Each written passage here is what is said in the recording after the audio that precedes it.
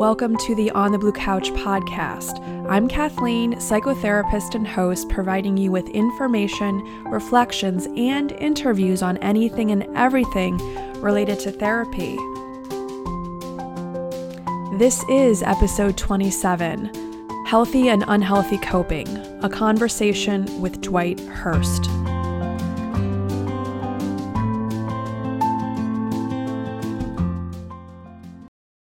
Hi all, and welcome to this 27th episode. Today I'm going to share with you a conversation I had with Dwight Hurst, a fellow psychotherapist, and he's also the creator and host of his own podcast, The Broken Brain, which I highly recommend you check out. So today we're going to be talking about healthy and unhealthy coping.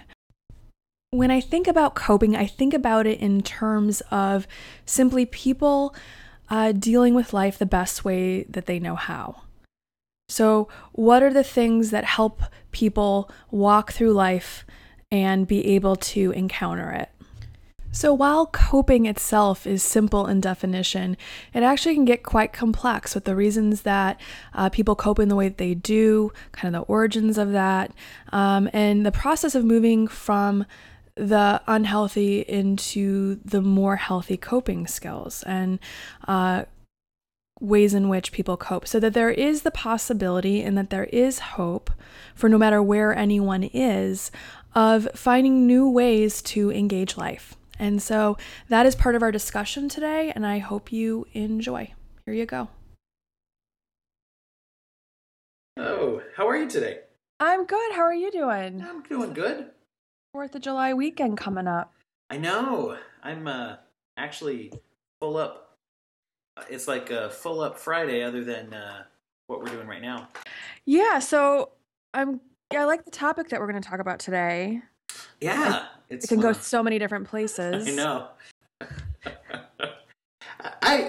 So this is something that's come up for me lately. Maybe I'll kick it off with this.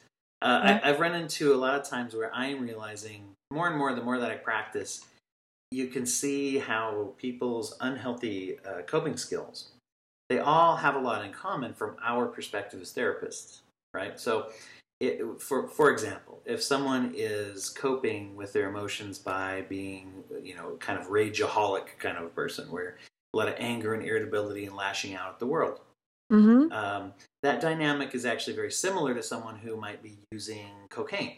As far as the psychological dynamic, that they're doing the same thing, they're distracting themselves from their problems. If they're doing a line of cocaine or if they're picking fights, the dynamic is very similar. But, how do you see it similarly? Yeah. Well, so for me, the similarity is there's kind of a build-up and a release.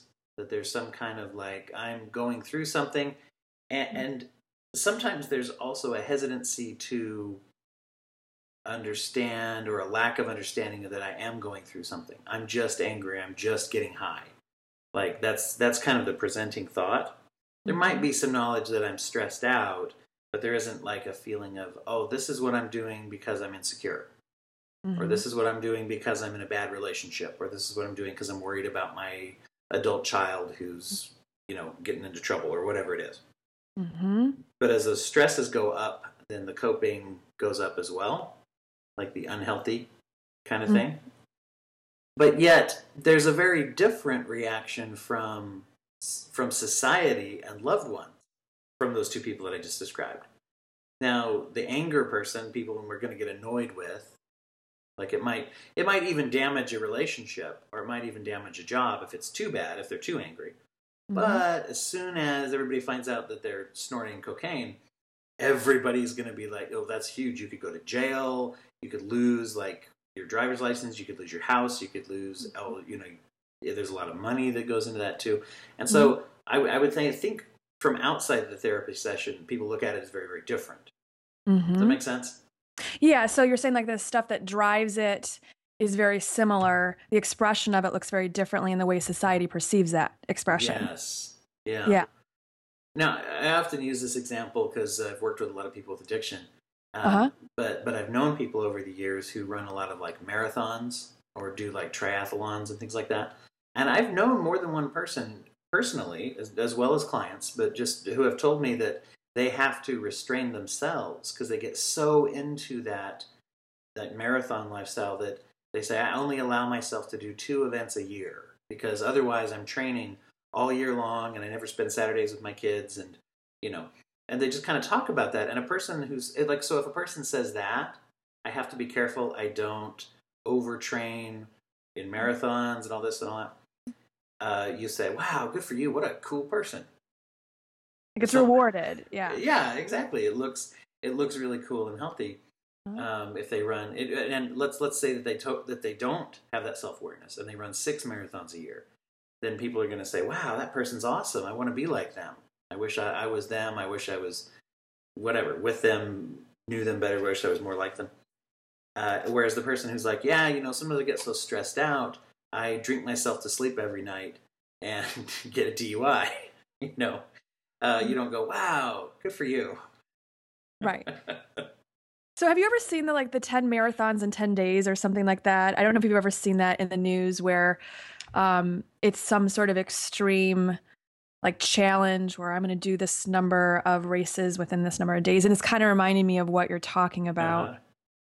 Like ultra runners as well that do, like around here they have there's a 100-mile race. I don't know if it's a race or if it's just a race to not die. But where they'll run for 100 miles. I think there's some walking and some recovery, and I know somebody who's done that a couple times, and I certainly wouldn't try to say that that person's unhealthy because they did that. In fact, it could be very healthy that they did that. So yeah, it all depends why you're doing it, I guess. So the situation and getting more information that similar race doesn't mean the same thing for the same people or for different people. I had a coworker once who was in recovery. He'd been sober for 20 years, and we just started talking about it one day, and for some reason, because he knew what I did for a living, probably. And it was where I worked in a large facility, and not everybody there was a counselor, and he just kind of was talking to me about what I did, and he said, I went to AA. I've been sober for 20 years, and I was like, oh, that's cool. And he shared this little thing I've always thought about ever since then. Is he said, I could tell if friends and family have an alcohol problem, because I could tell. I look back on what I've been through and all this, and he said it wasn't so much how much I drank, and it's not so much how much they drink. It's what happens when you can't.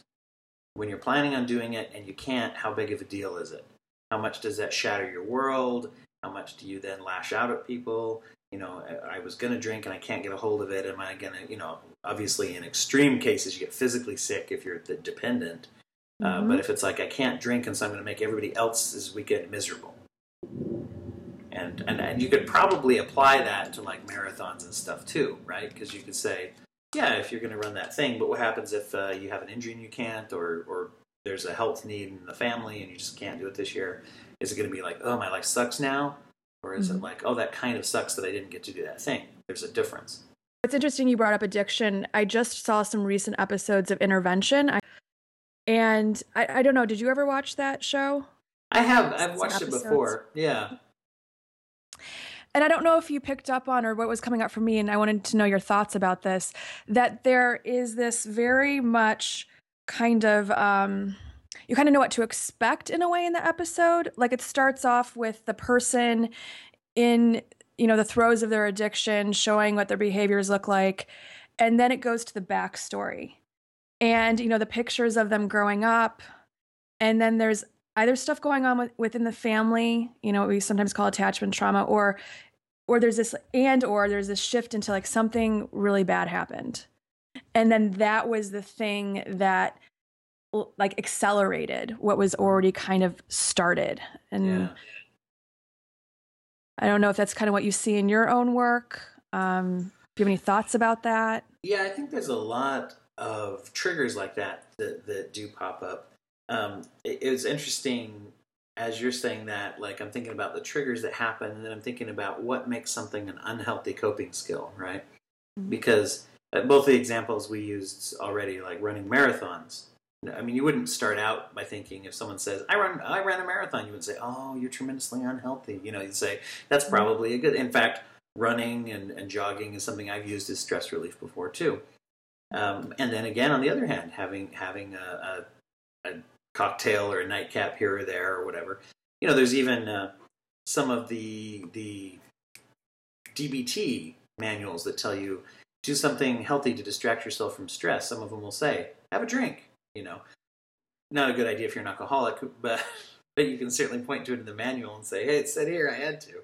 No, but on that list of healthy coping skills, they have try a different brand of beer or whatever. They have these things that they'll throw on there as like little nice things to do. And so what makes them unhealthy? Well, I think you hit on it there, right? It starts to become something you do to survive instead of something that is just a little part of your life. There's that compulsion, and I think a lot of times it is due to some kind of trigger, and we usually tend to latch onto whatever makes us feel good a little more frequently and a little more intensely when we're in a period of trauma, right? Mm-hmm. To get through it. Yeah. And the after of it, to get through the after of it. Yeah. Mm-hmm. Yeah. And so I remember hearing that in a trauma debriefing training. It was one of these where the guy who goes in after like a workplace shooting or whatever. And he had said that is just a good general tip to give everybody if they've been through something traumatic is, well, whatever you do, if you eat your feelings, if you drink your feelings, if you isolate, you're probably going to want to do that. You're probably going to find that you tend to do that a little more frequently and a little more intensely in the aftermath of a thing. And so you better be just a little careful about that. Mm-hmm. And it's a good thing to monitor. I don't know. And to a certain extent, it's psychologically normal. It's typical. Like we all do it somewhat. And then we're talking about times maybe where it becomes more dramatic than is typical. Mm-hmm. But that it may have started off in a place and often does where it was, kind of more of the healthy, more balanced, I guess we'd call it. And then the acceleration of it, part of socializing and that sort of thing. And then for some, it becomes a major problem. And for some, it just is something that they can continue to socially drink. Yeah. Yeah, you see that. And sometimes it's already a problem before a trauma happens and it becomes more of a problem. And sometimes it becomes its own problem. It's an interesting thing because I think the reason I like to call it unhealthy coping skills, you could call it maladaptive coping skills if you want to be, I find if I use the word maladaptive, people are a little more happy. They're paying me, they pay higher for those extra therapy words. You can charge a few bucks more a session. That's not really true, but I should try to sell that to insurance. But I said maladaptive. I want $3 more. Right now. Exactly. I like to look at it that way because I think something that is not shocking to therapists is this idea that an unhealthy or maladaptive coping skill is not really a problem; it's a solution, right? And it's the problem is that that's how you can tell if it's unhealthy is if the solution becomes its own problem, because a lot of times people aren't talking to the person who's unhealthy about the underlying problem. That's kind of where we come in as therapists. We try to get to the underlying problem. People are usually saying like, hey, stop drinking so much. Hey, you're never around. Why are you always gone with your friends? Why are you always gone doing marathons? Why are you always hiding in the basement? Why are you always podcasting? Whatever it is. Whatever it is that we do. Podcasting addiction. Exactly. We're going to have a podcast episode on that in the future. It's like a plan. We're going to have all sorts of podcasters on. They'll have to rearrange their schedule to be on it, though. But, their loved ones will have to suck it up and get over it. So you get that where it's like, stop doing this problem. I'm doing air quotes, this problem. But it's really, the problem is with that is that people are saying, stop doing your solution. Stop doing the thing that gives you comfort. Mm-hmm.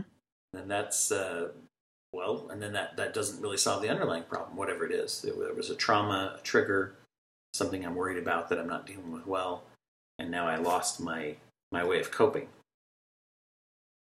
Yeah. You had mentioned DBT earlier, and I know not everybody out there knows what it is. Do you want to describe that a little bit and some of the other maybe, skills training and, any tools that you find that you're using in your practice or that other therapists are? DBT has been around for a while now. but it's funny to me how people don't know a lot about it sometimes. It stands for dialectical behavioral therapy. And I always go with the definition of dialectical that I have heard in trainings for DBT. So I'm waiting for one day when someone's like, that's not what that means. But my understanding is that dialectical is a philosophical term, I say. It's where you can balance out basically contradictory ideas and have them both coexist. It's being able to say, let me take turmoil and conflict and be able to just let it be there and try to be healthy with it.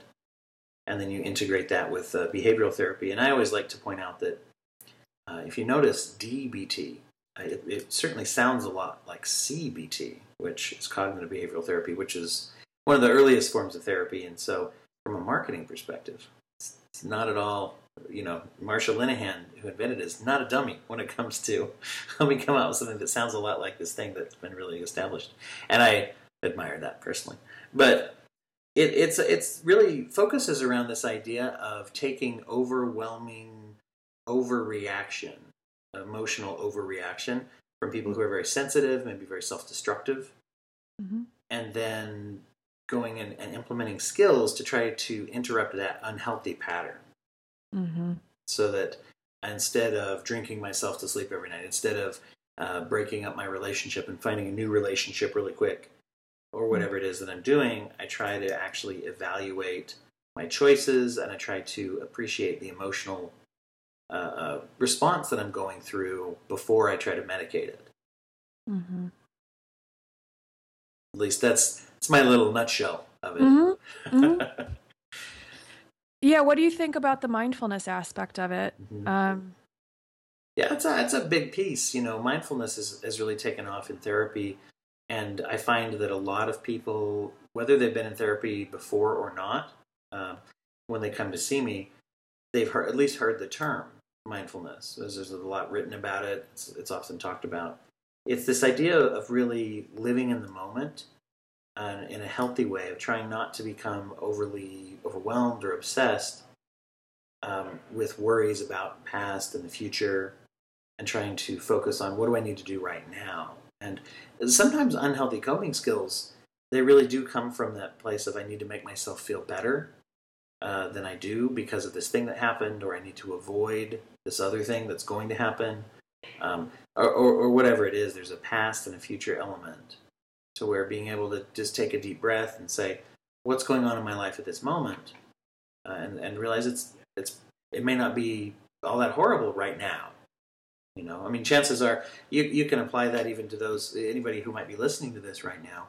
Chances are that there's nothing horrible happening to them right now. And I feel like I can say that because they're taking the time to listen to a therapeutic podcast.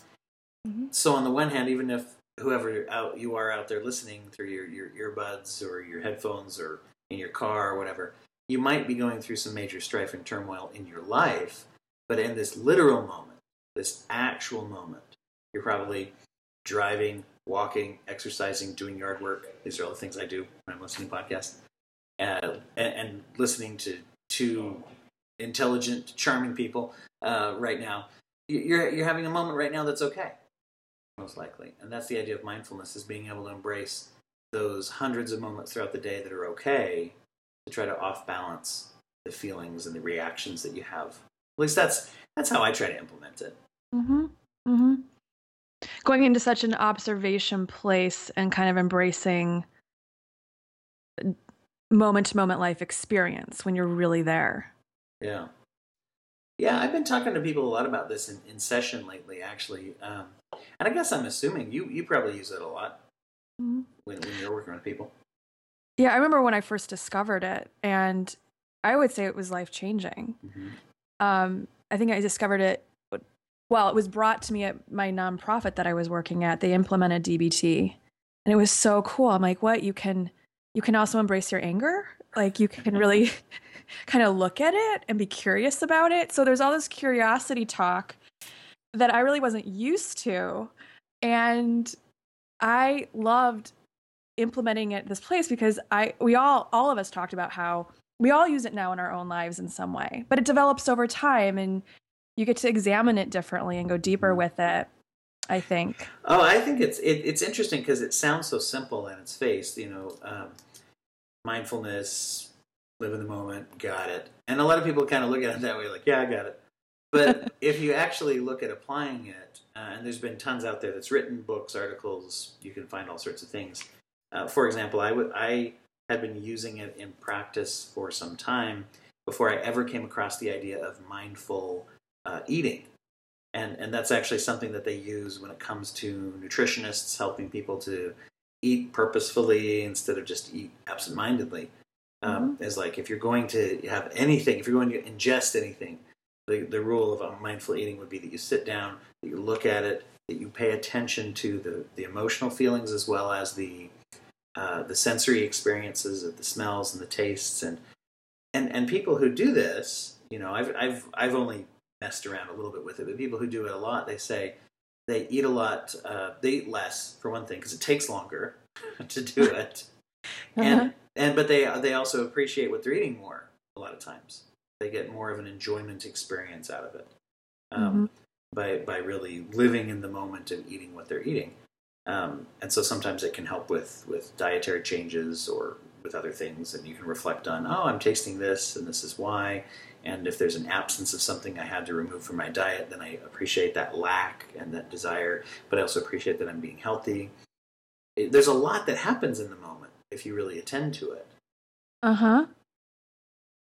And I think sometimes people resist that idea because they're like, it just sounds kind of hippy dippy, whatever, just live in the moment. Okay, man, whatever, YOLO.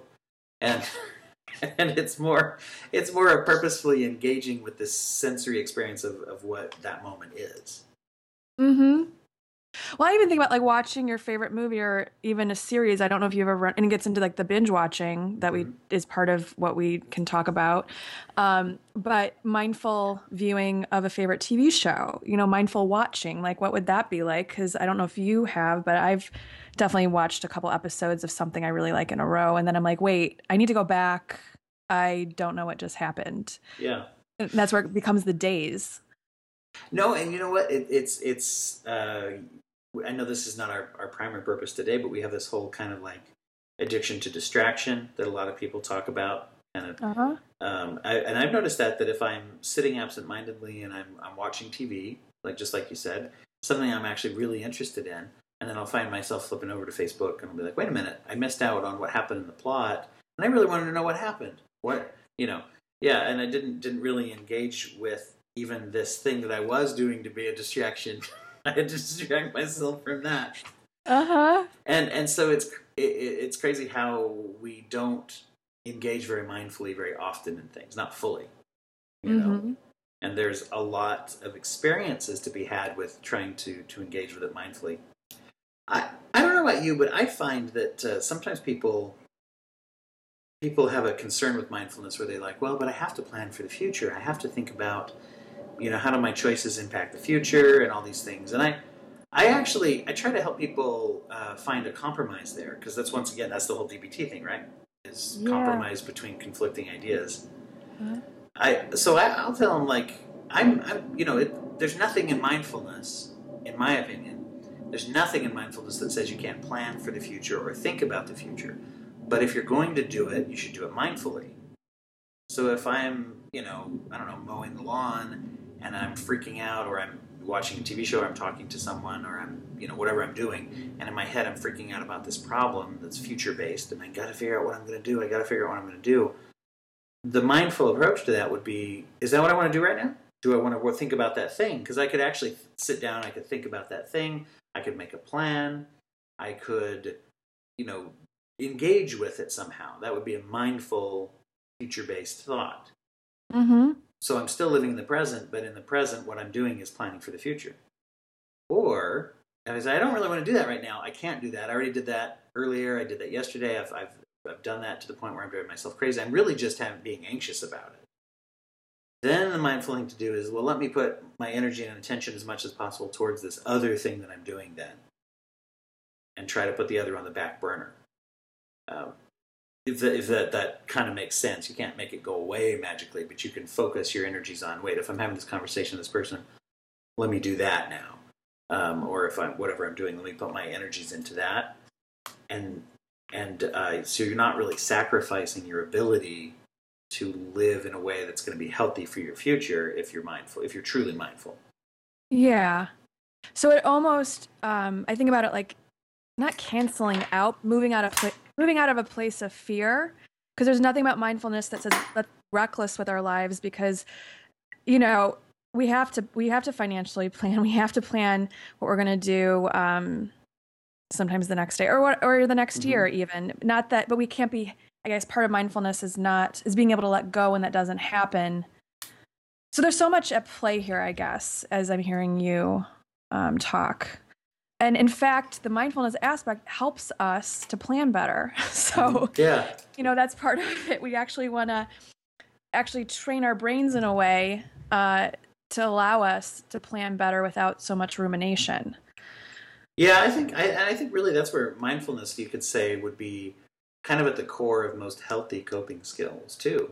Think about it. I actually had a client who used to talk about what they called a 3-week rule. They'd say, if I do a thing, is it something that the me 3 weeks from now would appreciate that I did?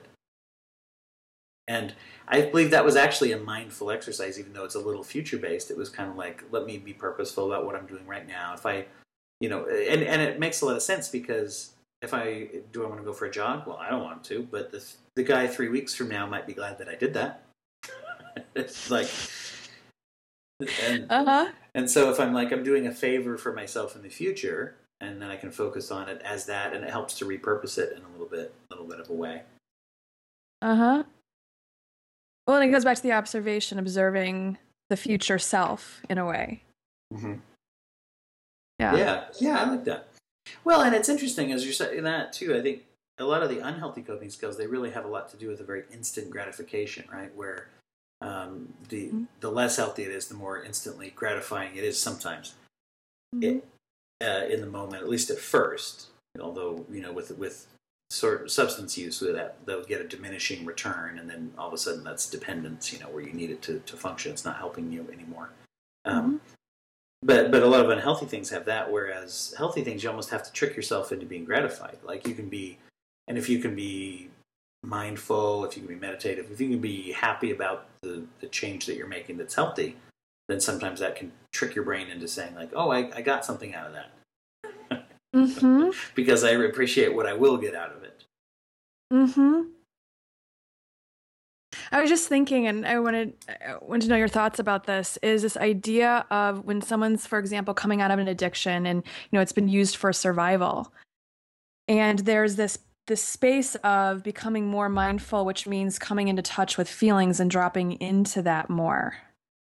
Like moving forward, that can be one of the reasons that people have addictions, is not to have to deal with it. And then they're dropping in more to their internal experience. I really don't know exactly what my question is, but what do you tell clients about that? What are your recommendations for being able to be in that particular space of transition? I think it kind of ties in with something you said earlier with embracing emotions. That idea that you're going to become emotional. Particularly, it's like removing a security blanket. If you stop doing anything that's unhealthy, you're taking away your comfort. This thing's been comforting me. Maybe it's unhealthy. Maybe it became its own problem, but it is still something that comforts me.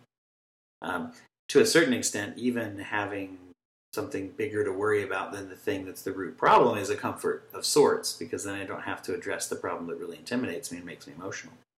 So anticipating that kind of roller coaster of, here come your emotions, they're on their way, and I've had several people who've told me, this is not a universal experience, but many people have told me, oh, when I stopped drinking or when I stopped getting high, all of a sudden I'm getting really emotional. Like I'm watching a commercial and for Disneyland, and there's these kids going to Disneyland with their parents, and I'm like, oh, and I start to cry, and it's like, and I'm actually just mentioning a commercial that makes me cry whenever I see it. But so it's the one with they play that One Republic song of "This Is a Good Life," and they have the kids in Disneyland, and I'm like, oh, I want to take my kids to Disneyland, and I remember all these memories of family. So, but that's actually okay, because what we learn by trying to cope, a lot of times our coping becomes trying to avoid discomfort. And embracing emotions are actually a lot more about embracing the feeling I'm having and saying I might be uncomfortable, but it's healthy. It's okay. And at the end of that, the 3-week me would be probably pretty happy because, if I go through those little emotional roller coasters, we go through the downtime, or rather the less pleasant time, we usually get something out of it, to where we'll cry and then we'll feel like something's done, something's happened, it's okay, Like the release you were talking about earlier. Yeah. In a way, but in a different way where the future self is then healthier. Mm-hmm. There aren't severe consequences. It's just being in that emotional moment. Yeah. It's interesting because, like, I think you said, right, embrace anger, Mm-hmm.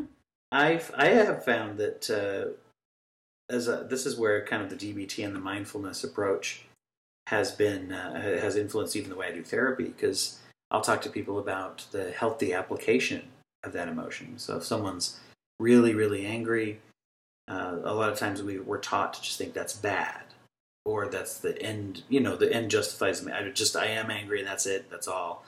And I failed somehow, or I lashed out, or whatever happened.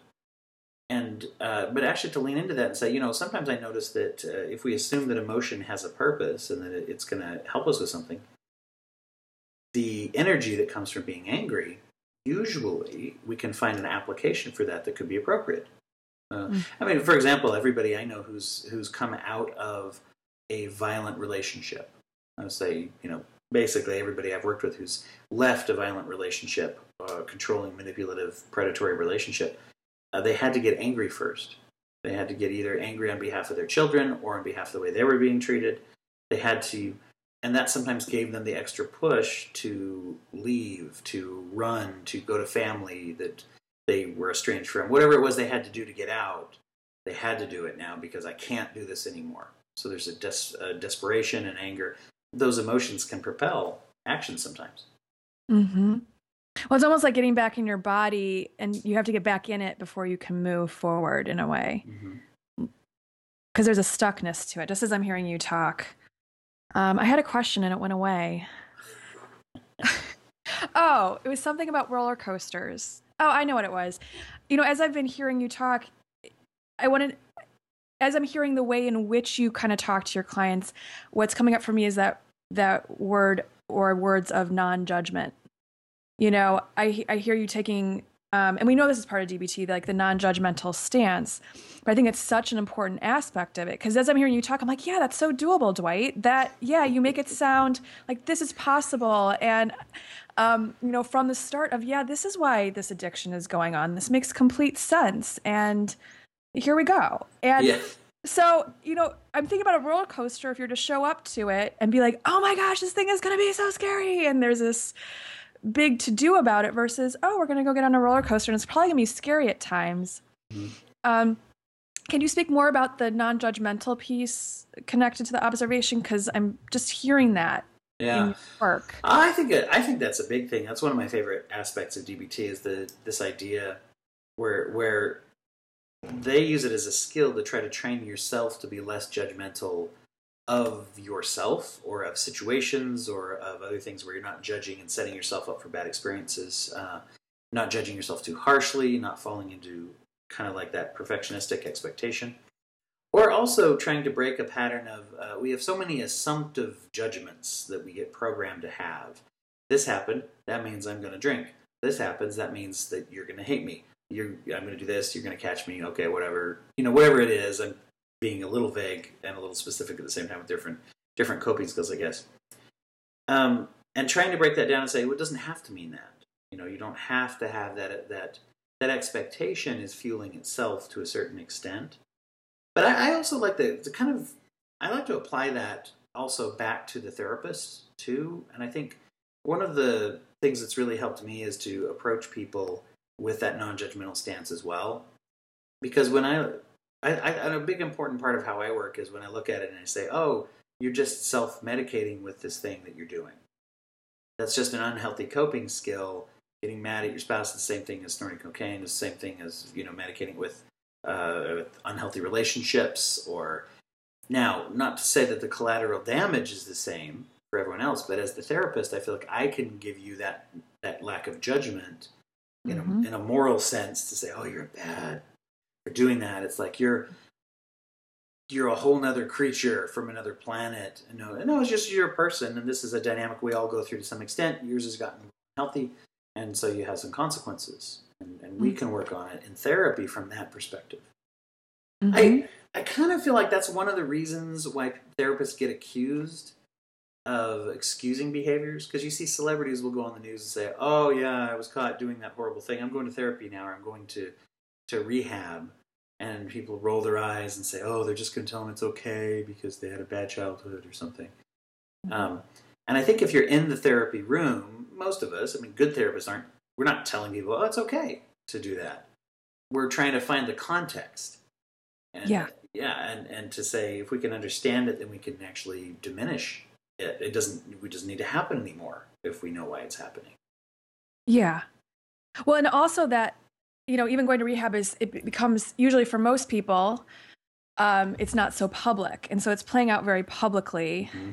And of course, for those, I don't know how you feel about the reality therapy shows, but there can be some misconceptions, I believe, that come out of that. And so it is hard to know what goes on between the therapist and client, but that it's going to shut everything down if it's like you're this judging, harsh person, because oftentimes, most of the time, they've had those harsh judging people and they have the inner critic already. Yeah. So we don't need to engage those parts to move forward. Yeah, I mean, that's a very important part for me, is I think I have to view it as everybody's a human being. Everybody was a little boy, a little girl, whatever, and we all went through stuff, and we picked up baggage along the way. And so to look at that, and I find it's also important. It's this weird balance for therapists. I think we have to have, on the one hand, to be non-judgmental to the client, and on the other hand, to be really, appreciative of that collateral damage. So if I'm sitting there and there's somebody who's been like, man, I've been on and off drugs, I've been misusing alcohol, I've had a string of extramarital affairs, and I finally am in touch with why I'm doing this and I want some help, and you have their spouse sitting on the couch next to them, that's where you, as the therapist, you have to be able to balance and say, yeah, you have every right to be upset about all the collateral damage that's happened to your relationship and happened to you and that you're going through. And by the way, you even have the right to dump this person and say, I'm going to get off this train. That happens all the time. And to the client, to kind of show them and help them to say, but that doesn't mean you're a bad person. It doesn't mean you can't recover. And it doesn't mean that you are, it doesn't mean you have to fall into this shame pit and say, oh, I'm this terrible person who wrecked my marriage. It's like, because we're really looking at a tragedy where, to a certain extent, the client is already the victim of their own unhealthy coping. To where it just I won't say just as much as their spouse. That's a little dramatic maybe, but it's like, but they're being victimized by their own choices as well. Mm-hmm. Yeah, and then there's like that reshame. So it's, some of this stuff comes out of a place of not wanting to feel shame, and then shame can be reignited by the actual behaviors. So to shame someone can just continue that loop. Yeah. In a way. Oh yeah, you see this big pattern, right? Where if we were doing this visually, right? We'd get a whiteboard and we'd draw that circle, kind of like, you have some kind of feeling, you resolve it with an unhealthy coping skill, and then you feel like guilt and shame and you pull away, and that leads you usually back to those feelings that led you to it in the first place. And then that gets perpetuated by people's reactions. And so in a way, their reaction sets you up to keep going down this path, but your actions then set them up to react that way. Because if I do certain things and you're my friend, spouse, support system, whatever, you're going to reject me. And particularly for those people who have a really, really unhealthy pattern of pushing people away, as we see this a lot of times with a borderline personality dynamic, where it's very, very approach then avoid. right? Self-sabotage in relationships. And it's Mhm. like, if I did a thing and you didn't reject me, well, I better do something else. Because the rejection, getting you to reject me before you do it on your own, is like the unhealthy coping skill for some people. And Mhm. so even that rejection, they'll almost chase it. Not this is not always conscious, but it's like, yeah, Right. I'll chase that rejection in a way, and if I didn't get it, I'll up the ante. Mhm. But you're even mentioning like an addictive quality within relationships. This pattern that you're kind of describing that isn't so much it isn't so much conscious or even someone being able to verbalize until they come to therapy that this is what's happening. Yeah.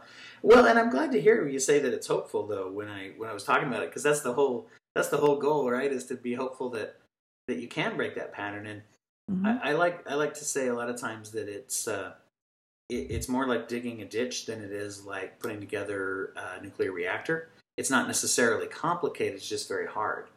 And Hmm. and so, when it seems like, oh, that's really simple, it's like it is simple, hard work, but actually you don't have to be some rocket scientist or something to say, oh, I know what's going on. You just have to be aware of yourself, and then Hmm. and then work hard to say it's going to be emotional roller coaster. I've got to sign up for being ready for it to be very uncomfortable. Um, that sometimes is hopeful, because I don't want to minimize how hard it is for people to change, but I also don't want them to think they're not able to. Hmm. I'm curious as to what your thoughts are about the interaction between um, both just moving through therapy and kind of developing coping skill, like healthy ones. Because I know some of it is just by embracing life because is looking different now. Like, what comes first? It might even turn into the chicken or the egg kind of discussion. Mm-hmm. But what you experience is moving into observing, kind of moving into healthy coping patterns for people. Well, I think you're onto something there, where it's just sometimes things naturally crop up that are like enjoyment of life. I had someone just the other day without getting very specific of what the situation is, they just said to me, "Wow, I'm not as angry as I used to be. That's really cool." And just there's a lot of things that you can enjoy if you're not as angry as you used to be. Mm-hmm. If any of my clients listen to this, then like 20 of them might think that was them, I guess. But because that's a very vague statement. But they'll be like, "Oh, was that me?" Oh, sure, why not? Um, but that's it. So I think there's some natural outgrowth. I also like, though, to sometimes I'm one that when we're talking about the unhealthy coping skill, I like to actually get into what is reinforcing about it. Uh, and it's funny, because if you ask a person, what's good about doing cocaine, they know that they're supposed to say nothing. It's terrible, you know. Or, well, I like it, but it's bad, But you have to kind of like say, no, it's really okay. Let's get into what value that plays in your life and what reward you get from it. Mm-hmm. Because chances are that you might be actually chasing after something that's not unhealthy. And I'll give you the ultimate example of that is suicide, right? So a suicidal Is what? ideation, Oh yeah. yeah, suicidal ideation and suicidal desires, um, that's bad. We all know that's unhealthy. That's one of the least healthy things you can do to yourself, at least until it's done. And we don't have any data after that. We don't know what happens. So it's the most dramatic sort of mental health crisis that you can have. But when you talk to anyone who is suicidal or who has ever been suicidal, they'll tell you in the core of what they were really looking for, there was some version of, I didn't want to hurt anymore. I wanted to be free from some kind of suffering. I wanted to have some peace. And that's not bad. Like that goal. And so sometimes I like to look at an unhealthy coping skill and say, if we can figure out what the core goal is, are there ways that you could meet it, or at least meet a partial version of it?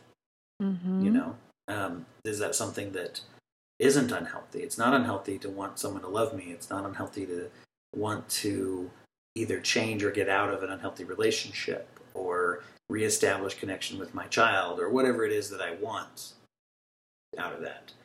Mm-hmm. So it's something that it takes some work and therapy to kind of get there. But I think But what I find is once people wrap their mind around that as a concept, it's actually not usually very hard to figure out, oh, okay, well, what was I getting out of it then? Release. I was getting, the key really is to get people to be willing to talk about something that they might be ashamed of.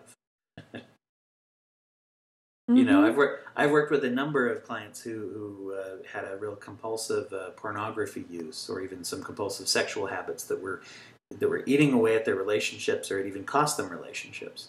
And when you say, well, why don't we talk a little more specifically about what kind of porn you're looking for? They're like, whoa, what? Why would I? What? It's like, well, slow down. We're not going to pull up websites, but just tell me, what is it that you get out of that thing? What are we looking for emotionally? And in some cases, there's a pretty clear cut, well, I want to be loved but not have to work for it. Okay, well, being loved is a good thing. Why can't we work for it? What is scary about that? And we've got a whole thing to talk about now that could lead to something that could be actually very healthy. Mm-hmm. So something that can be very massive, you're kind of breaking it down in a way that, I don't know. Again, going back to the hope, it's not this like unnamed thing that seems like too much and a secret and it's underground. And I'm bringing it to the surface and saying, okay, let's just, again, non-judgmentally. Yeah, I mean, that's the idea. And I always believe that that's one of the things that should be possible in therapy, is to be able to talk about something that I could say it anywhere else and someone would say, ugh. But if I say it here, they'll go, Yeah. We'll meet it with that curiosity instead of revulsion. Yes. Two very different sounds you just made. Yes. Yeah, exactly. Yeah. I should put that on my business card. Curiosity, not revulsion. And then a link to this podcast so they'll understand what the hell I'm talking about. All right. Feel free to send me that card when you make it. Yes, that'd be good. We'll mass market it out to people. Yeah. Where are you located? Can you share that with people? I sure can. I'm in an undisclosed location. No, I live and practice in the middle part of Utah, in the western part of the country, United States of America, planet Earth. So any more specific than that, latitude and longitude will be connected here too. Now you can find me. Like all of us, I'm online at Psychology Today if you want to read about kind of my practice, or you can go to my website, which is just my name, dwighthurst.com. And at that website, there is a /podcast page on there. So dwighthurst.com/podcast. Usually have my most current episodes up there, or you can subscribe to The Broken Brain on iTunes or Stitcher or wherever you want to do that. And you can follow me on Twitter at Breakabrain. Breakabrain. Okay. Nice. Yeah, it's all right. Well, I want to thank Dwight for this conversation, and to follow any episodes, you can tune into iTunes, follow the On the Boo Couch podcast. You can also follow me on Twitter, Facebook, and thank you for tuning in. Until next time.